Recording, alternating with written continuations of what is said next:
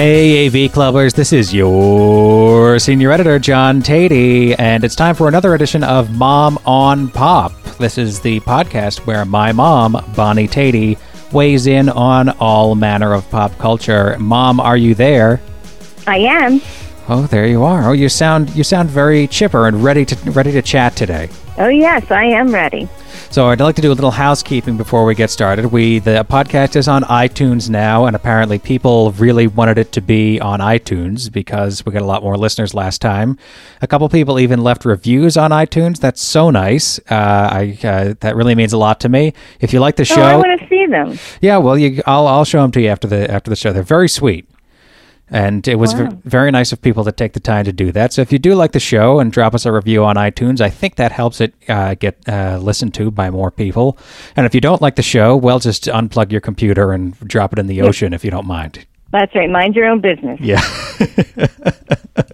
Mom, you said you had a little story you wanted to share with the listeners to start out today's episode. Well, I did want to tell this story because it was very eye-opening for me. My mom, your grandmother. Oh, wow. You're adding a whole layer to the show here. Yes.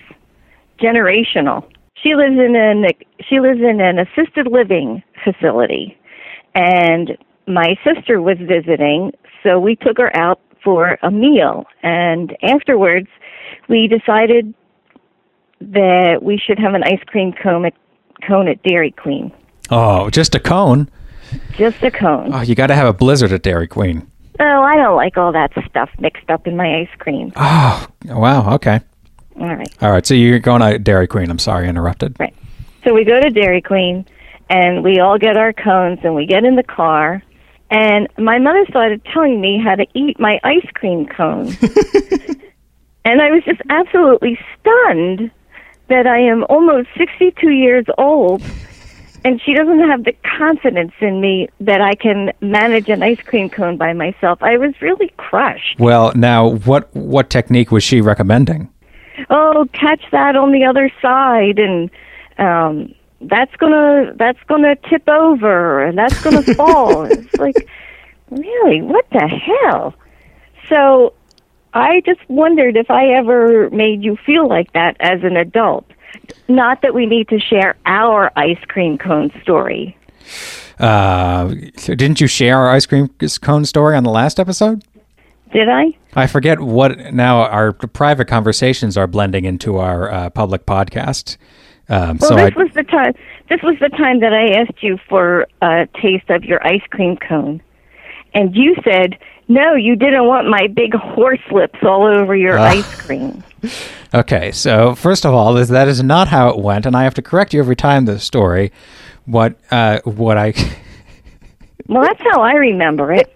How could I remember it if it didn't happen that way? What I said is that watching you eat an ice cream cone is like watching a horse eat a peppermint. Well, that's just as awful, don't you? That's terrible. And I do not eat an ice cream cone like that. That's just terrible.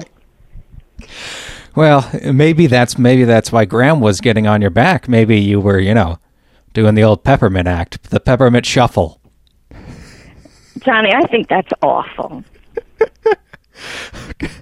Well, I can't say as you. I can't recall a time where you made me feel like that, where I felt like you were beyond the bounds of mothering. I was crushed. I mean, I thought, really, this woman has absolutely no confidence in me, and that she's going to live forever because she doesn't have the confidence that I can go on and live a fruitful life.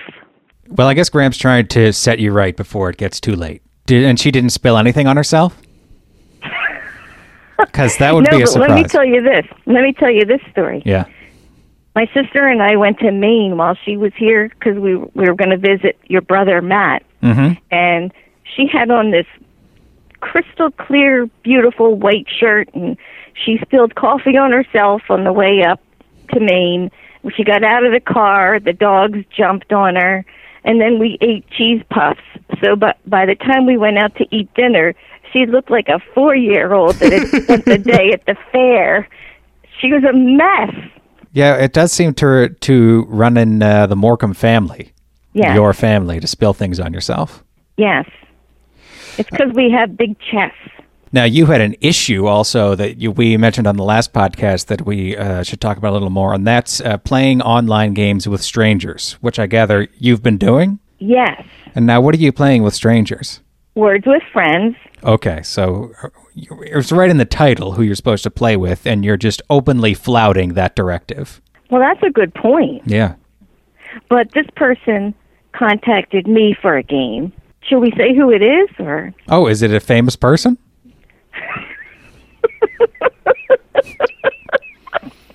No. Who was it? Bob Barker? It's Scott's mother. Oh, okay. Well, this isn't a stranger then. I thought this was going to be about strangers. Oh, I see. So we're talking about you playing games with acquaintances, people who you're not that good friends with. I've never met. This qualifies as a stranger. I've never met her. Well, but you've interacted with her quite a bit.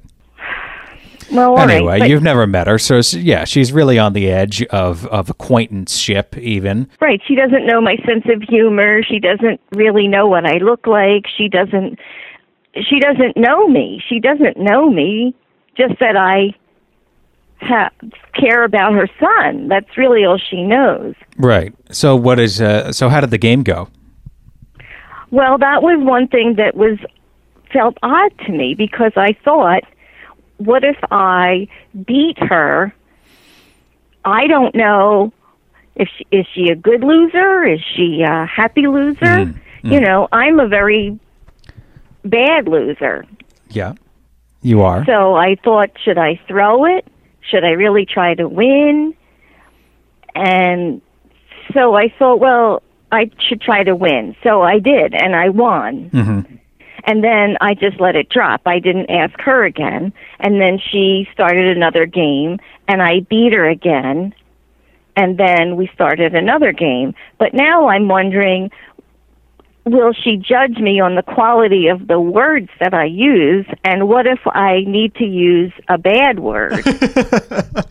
Wow, so there's a lot of social games going on top of the regular game here. So you've got the worried about even making the person hate you because you feel that if you played with someone and they beat you, you would then hate them. Is this what you're saying? Well, my feelings would be hurt.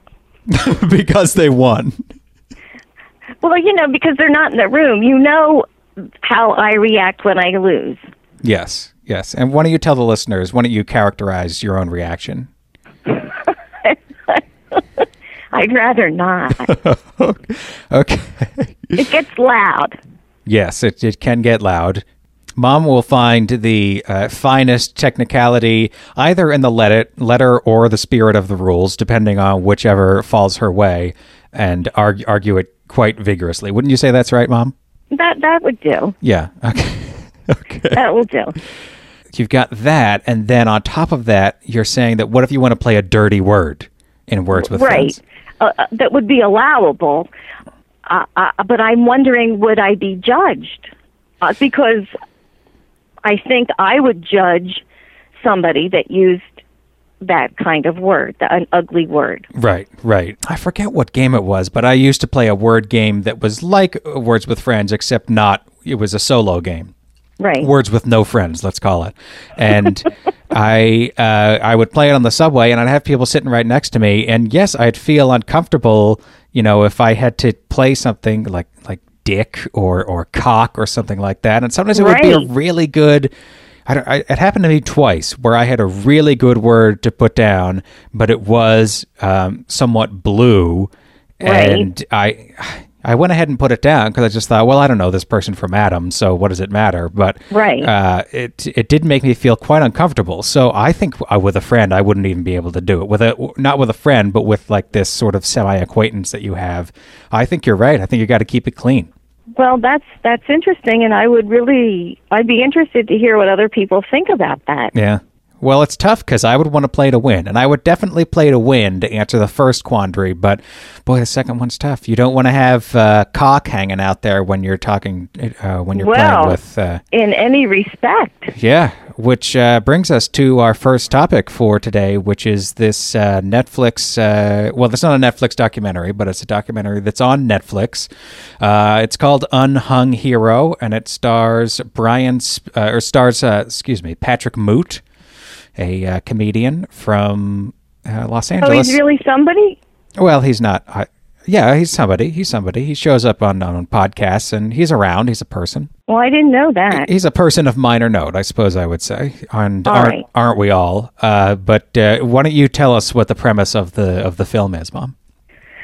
Well, the premise is that he proposes to a girl, I guess, that he's been dating for some time, and he does it in a very public place that has a jumbotron. I don't know if everybody calls it a jumbotron. Yeah, I think that's what it's generally called, yeah.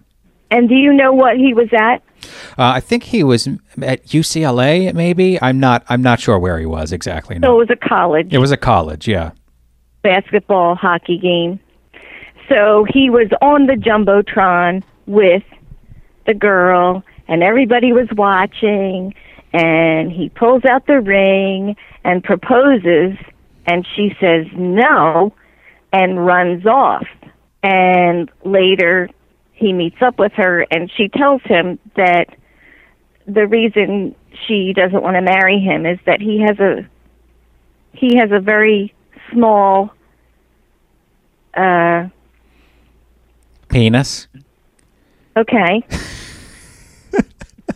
Well, we're going to have to talk about it. This is the movie I know. I forgot about that part. It's a whole premise. Okay, so he has a small penis. We're just going to say it. We're adults. Okay. All right. We've already dealt with cock in this episode, so I think we can deal with penis. All right. So now this is where it starts to get a little dubious for me, because he says, like, well, one of the main reasons she said was that I have a small penis. Now, I kind of went back and forth on this in my head. At first, I was like, well, I don't believe, even if she said that, I'm not sure I believe that was a reason. And in fact, many of his friends say, because we meet his friends and family, and many of his friends say, maybe this is really just her. It's about her, not about you. Right. But he says it was one of the main reasons. I'd love to know what the other main reasons were, because I suspect they were more fundamental than this. I'd have to agree with that. So that's the part where I found it dubious. And then tell us what he goes on to do. Well, he goes on to have it verified by some professionals, and they do indeed say that he is on the small side. Yeah. Low average is what one urologist characterizes it as. Yeah. Now, I this is where I sort of lost the thread in that. What can you do about that? Really, nothing. Except that then that is the premise of the rest of his documentary, that there are things that are done here and especially in other countries to enhance your penis. Yeah. Well, it starts out with him going into this sketchy hotel room with these two guys, and this one fellow fills up a syringe with 50 milliliters of I don't know what. I imagine the film comes back to that, but I guess I should say now that I didn't even finish this. I was surprised you recommended this one. It was, first of all, I bring it up on the Netflix, and the thing says it's 2 stars. This is what Netflix predicts I'm going to rate it. Now, that's the lowest predictive rating I've ever watched anything on Netflix, because you can't completely trust the star system, but if Netflix is like, woof, I don't think you're going to like this, Netflix which pushes anything at me, I was like, wow, if even Netflix admits I'm not going to like this, I'm probably not going to. I just didn't find. Well, you were already prejudiced then. Well, I was, but I'm just trying to be honest with the folks. But but then I had you counterbalancing that, saying, well, Mom enjoyed it, or maybe you didn't. I don't know. But I made it about 45 minutes in, but it just felt like he was going in circles and not really advancing the plot anywhere. It felt more like just a sequence of him telling his story to people, asking them what they think. Do they think penis size is important? Some people do. Some people don't. And that just went on forever. There's not much of an arc to this, but I don't know. Maybe it got great toward the end. So what did you think of it? Well, it did not get great toward the end. And in fact, I so love a happy ending that this did have a happy ending without any outside. It didn't have a happy ending in that he finally got the huge penis that he wanted, is what you're saying. Right, yeah. Right. But he did get the girl, and I thought, oh, well, that's great, that's nice.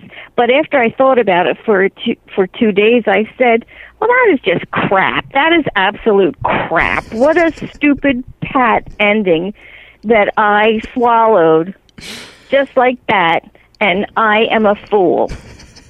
Which girl is it that he gets? Not his old fiancée, is it? No. Is it the girl from the sex shop? Yes, the girl that sold the sex toys. So you are also not crazy about this in the final calculation, then? Is that what you're saying?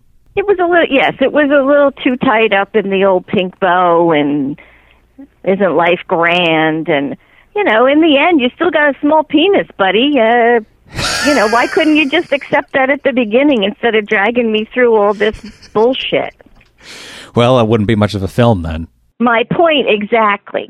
All right, so Unhung Hero gets a pan. Shall we move on to our reality fair for today, which is wedding at first sight, married at first sight. Married at first sight. You should make more notes, Johnny. The funny thing is I have the website right in front of me, and I just can't read it. Well, maybe you should learn to read. So this is on the FYI network, formerly the Biography Network. Now, which episodes have you seen? All of them. All of them. Okay, so you got into this then? I did. I am ready to talk about this. Well, tell the folks about it. Tell the folks the premise for those who don't know about it.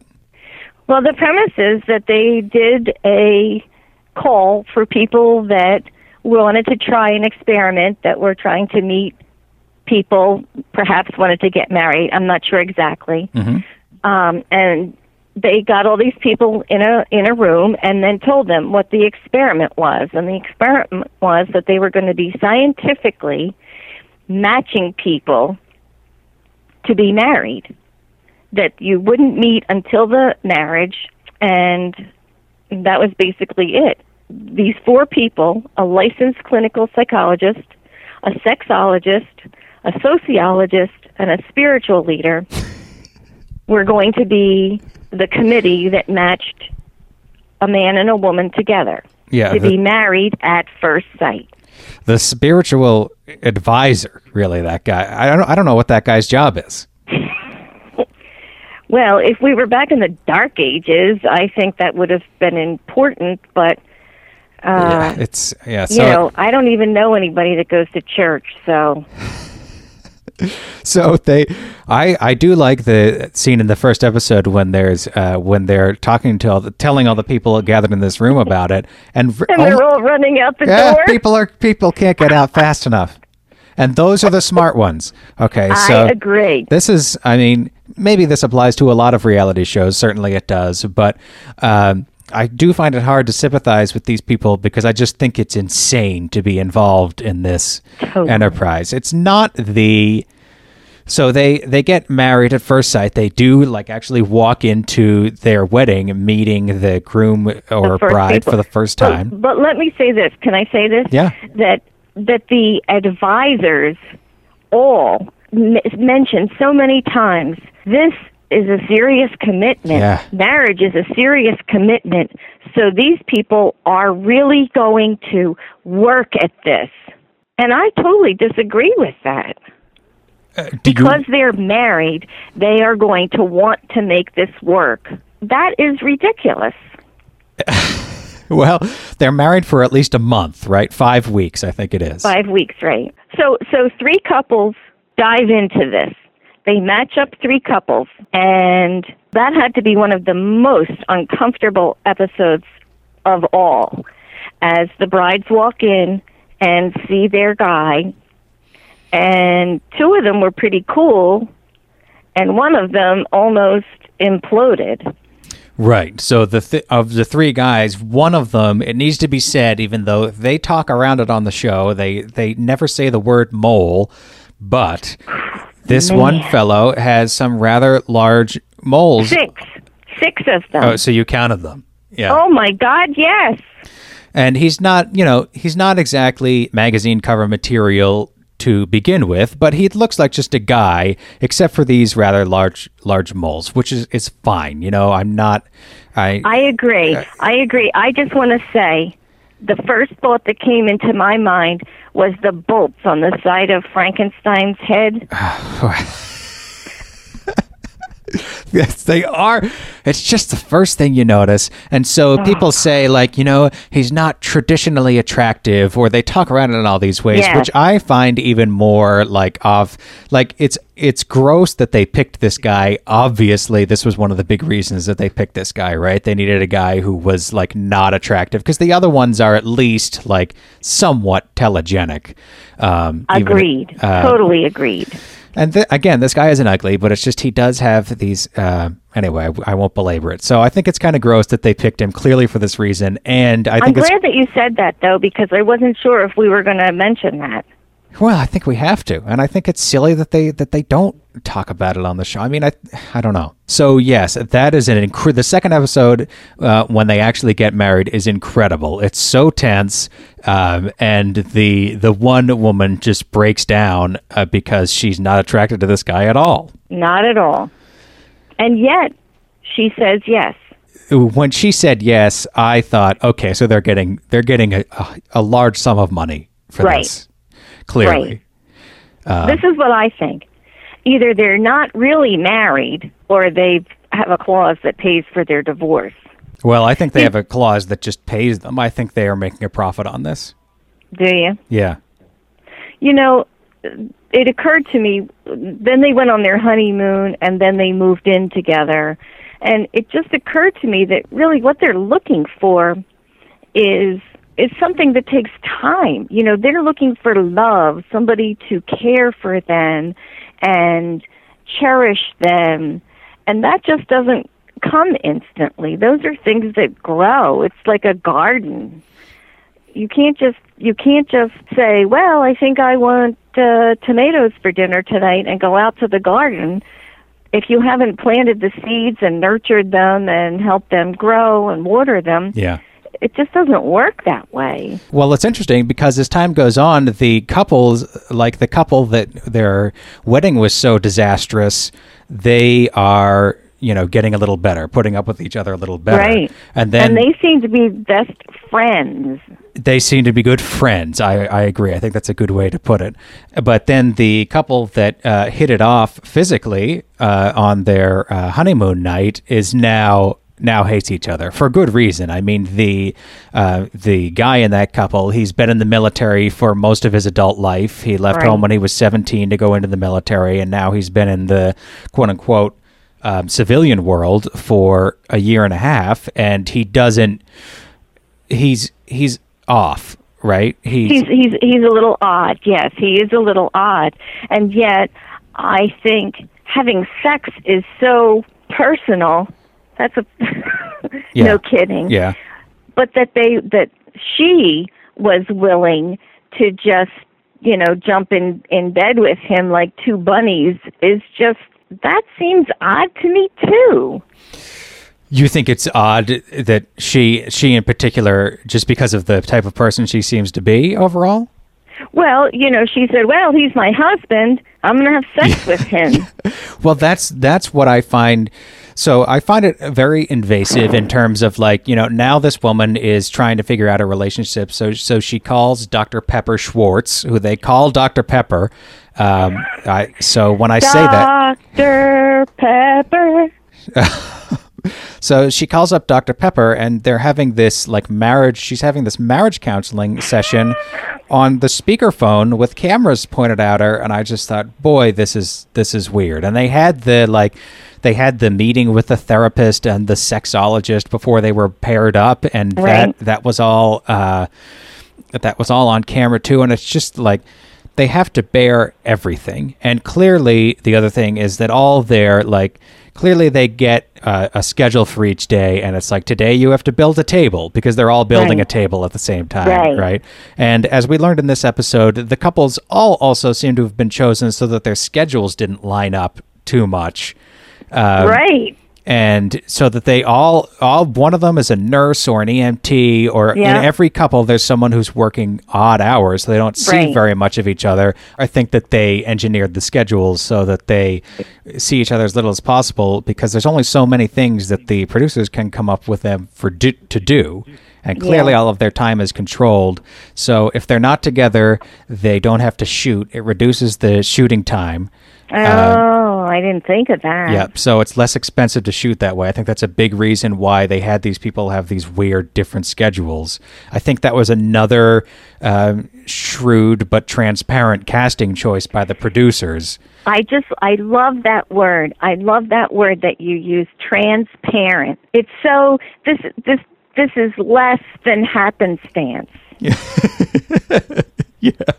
Right? I love that. It's like, this is all natural, just the way we manufactured it. And it's manufactured within the minute. So that's the reality TV, sort of the production aspect of it. But then they are dealing with all the trappings of a wedding, even though none of it is quite authentic. Do you know what I mean? Right. And I'm sure you remember when you went to Japan with me, when we took that trip to Japan with Anna and everyone. I don't remember that. Yeah.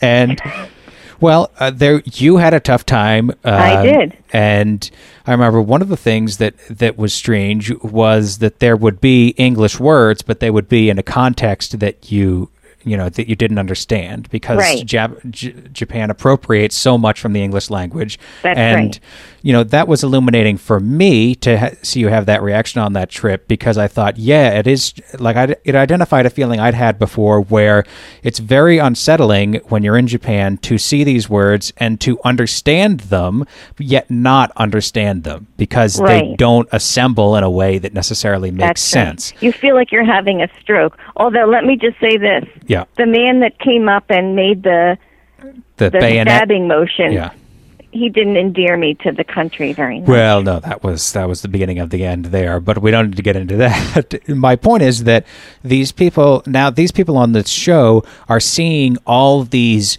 trappings of married life, the wedding, the honeymoon. They're experiencing all these, and they recognize these as cultural touch points. So they're getting, it reminds me of seeing English in Japan, because it's like, I understand what this is, but it's not quite right. And I think that it's this distorted, compacted version of quote unquote marriage really messes with their head, because you see them start to buy into it. I mean, as you said, that one couple bought into it on their wedding night. Yeah.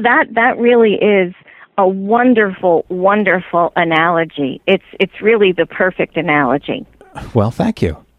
So you agree, you think that's right? I do. It's recognizable yet not right, and that's why they have this wide range of reactions to it. Well, and I think that's what I was trying to say at the beginning, in that, as you say, here's a wedding, here's a honeymoon, here's your apartment, but it's really just a facade. And I think once you acknowledge that, the show becomes quite entertaining to watch. But you have 6 people's lives in your hand. To me, it's like a little ant farm. I'm very uncomfortable with it. I have no sympathy for them. I really don't. I just think that. Well, just think what kind of sad people would go for that. I mean, they have to be desperate, sad. I don't think that's true, because Anna has a friend who Anna told her about it. Anna was out to dinner with this friend one night, and she told her about it, and the friend said, I would do that. The friend said, I'm so tired of dating. I'm so tired of looking. Sure, I'd do that. I think that's the spirit in which these people went into it. And I think they're incredibly foolish, and I don't have sympathy for them, because every time I watch it, I say, you would just have to be nuts to get involved with this. Maybe they didn't understand what they were getting into, but I think that people are familiar with reality TV at this point. They know I how agree. manipulative But it is. what do you think about the clinical psychologist that is vetting all this? Let's talk about her responsibility. Well, all of the quote-unquote experts are gross to me because I think they're gross for participating in it too. Well, that's what I'm saying. Yeah, I'm with you. Okay. Well, and let me just say this, okay? That the commercials were of the ilk of Mattress Wedge and Mr. Lid, so I don't think Mattress anybody's Wedge. really very legit. Mattress Wedge, what's that? Well, I didn't write down what it was. Are you interested? Would you like one for Christmas? I don't think Mr. so. Lid seems more your type. What's Mr. Oh, Mr. Lid is the like Ziploc containers, but the lid is attached, right? So you never lose your lid. Now that's the kind of thing I could picture you buying a bunch of those. Did you buy some, Well, Mr. thanks. Lids? You're the one who buys all the stuff off the Shark Tank. I only bought a couple things. I bought strawberry sugar scrub, which is still in the bathroom because, I don't know who likes to rub their body with something sharp like that. Well, you bought it. I didn't know what it was, but it's just like oil with strawberry powder and sugar, and it feels disgusting. I would imagine it would, yeah. And what else did I get? The makeup squeegee or whatever it is. No, the I makeup- didn't even buy that one. The makeup spatula. They didn't even buy that on Shark Tank. I bought that at the drugstore. Well, they didn't buy it on Shark Tank, but you bought it. That's true. I like it. The spatulas. The makeup spatula. It gets all the little dribs and drabs out of the bottom of your makeup. All right. So so you like this. You're the type of person that slows down at a car crash. I'm not, but in this case, when it's on TV, yes. I mean, I'm just fascinated by I'm perpetually fascinated, and people who read my writing on the site have seen this, by the strange artificialities of reality TV. And I think that they're myriad and varied, and it's this push and pull between the producer and the participants. To me, like, this is how I view a lot of reality TV, is that it's how much do you get to define your own story? The producers and the editors are in control, and how much can you define your own story? The answer on this show is very little, but the boxes that they force the people into, I find are fascinating. And I want to say this is probably the first, because I really believe television. I'm one of those kids that television was new, and I believed every single thing that was on television, and even reality television. It's only recently that I realize how much of it is produced for television, not to present the absolute truth. And this show really, really disillusioned me. Really? I just can't even believe that it's real. Well, I think you're right not to believe it. I think you should believe very little of it. But I do think that these people are actually going through this experience. I just think that the experience is highly engineered. You know what I mean? And what do you see the outcome? Could you predict anything? Would you like to predict anything? I will be staggered if any of these people continue with their marriage. And this is something we've seen on The Bachelor and The Bachelorette too, and other shows like it, is that the thrill and the disorientation of being on camera constantly does change your perspective on life. So people who are like on The Bachelor, I think genuinely believe that they are falling in love because they've been through this intense experience with this other person. Right. And I think you could see it on the honeymoon of the couple that you called the best friends, which I think is appropriate, with the mole fellow, whose name I really should know, but who cares? That's all right. That he's not gonna be ever on Jeopardy, so you don't need to know his name. On their honeymoon, I think you could start to see like the wife saying, I think I'm really starting to like this guy. I think I'm really falling in love. Yeah. Now, to me, that is two people going through a pressure situation and bonding over that. Bonding quite naturally over that, but not falling in love actually over that. Right. And to me, it's like, this is the prize. I won the prize. I was picked to be on the show. Mm-hmm. I'm a winner. I guess that was a big impulse to go through with it too. Right? Because, I one time took a job because I got chosen for it, and I hated it. What was the job? Being secretary to a superintendent of schools. Oh, I know this job. And it was very boring. It was very boring. It was boring. Well put, yeah. I know. I'm getting a feel for it right now. Really, it was just like, if I could have crawled under my desk and taken a nap, I would have, but there was only 8 people that worked in the office, so. Boy, and who would have thought being a secretary for a superintendent of schools in rural New Hampshire would be boring, but apparently. You're so cruel. You're so citified. But my point being, I got chosen for this. I'm definitely taking this job. Look at all the prestige and but really, it was stupid. Oh, all the prestige of where was it, Henniker? Well, it's to be able to say to people, hey, I'm secretary to the superintendent of schools of 4 districts. It sounds pretty. Does it? Oh, shut up, Tommy. You don't. You're just trying to twist this. I know it sounds exciting. I know it does. To somebody. Oh, I'm always twisting your words on this podcast, and I apologize for it. All right. Any last thoughts on Married at First Sight? I'm hating it more and more every week. But you're still watching it.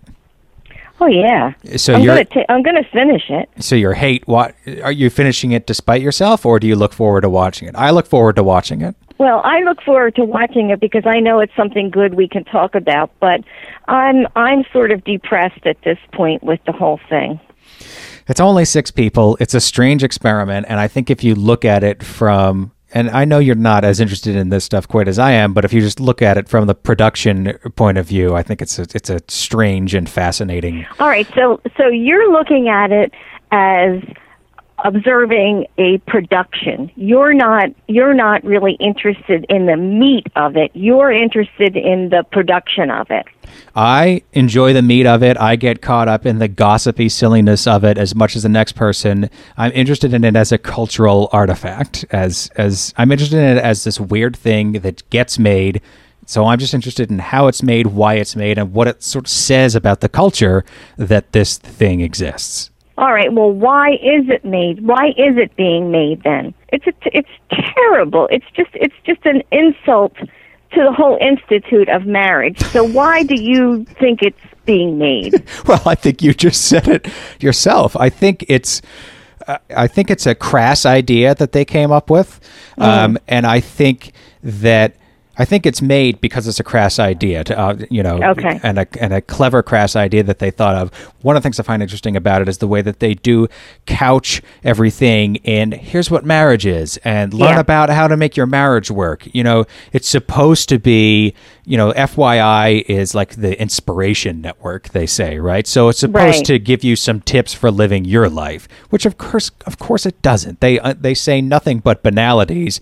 But what's interesting to me is that they have this crass concept. They're selling it on the basis of this crass concept. That's why people watch, and yet they have to get it up to some level of dignity to not be absolutely reprehensible, right? And just not to have people with the torches and pitchforks. So I'm interested in the ways that they do that they take this craven idea and bring it back up to the level of respectability with these so-called experts, with these supposedly enlightening interstitials about how marriage works. All that is just to give this thing the veneer of respectability. And I think that's hilarious, and it's fun to watch them tie themselves in knots doing that. The experts. The whole show. Okay. Yeah. All right. Well, I'm going to watch the next episode with that idea in mind, because I need a new way to look at this show. Yeah, just watch it and think like, okay, why? Anytime you think like, boy, that was stupid, or that was a waste of time, just think like, but why does that exist? Why is that there? And I think that it becomes interesting that way too. And I say this not distancing myself from the guilty pleasures of it too. Like when the couple was fighting in the last episode, and that weird military guy wasn't, refuses to show any emotion or to engage with her in any direct way. I was loving that just for the popcorn fun of it. So I'm not like Mr. Above It All by any stretch, but I do like to think about it on these different levels. Well, I think I'm going to come at it differently now, and I think you should watch some of my Dog the Bounty Hunters like that, too. Okay. No, I'm kidding you. You would never watch that show. Sure, I'd watch it. Yeah. I'll watch anything once. All right, that wraps it up for Married at First Sight, and I think that wraps it up for this installment of Mom on Pop. Mom, thank you again for your time and your insights. My pleasure. And we will be back in 2 weeks again with another installment of Mom on Pop. Hey, thanks for listening. Thanks for your comments. Thanks to those two sweet people who made the iTunes review. That was really nice. We are on iTunes. We're on SoundCloud. I don't know. We're hooked up to all the tubes. So for Bonnie Tatey, this is John Tatey, and this has been Mom on Pop. So long for now.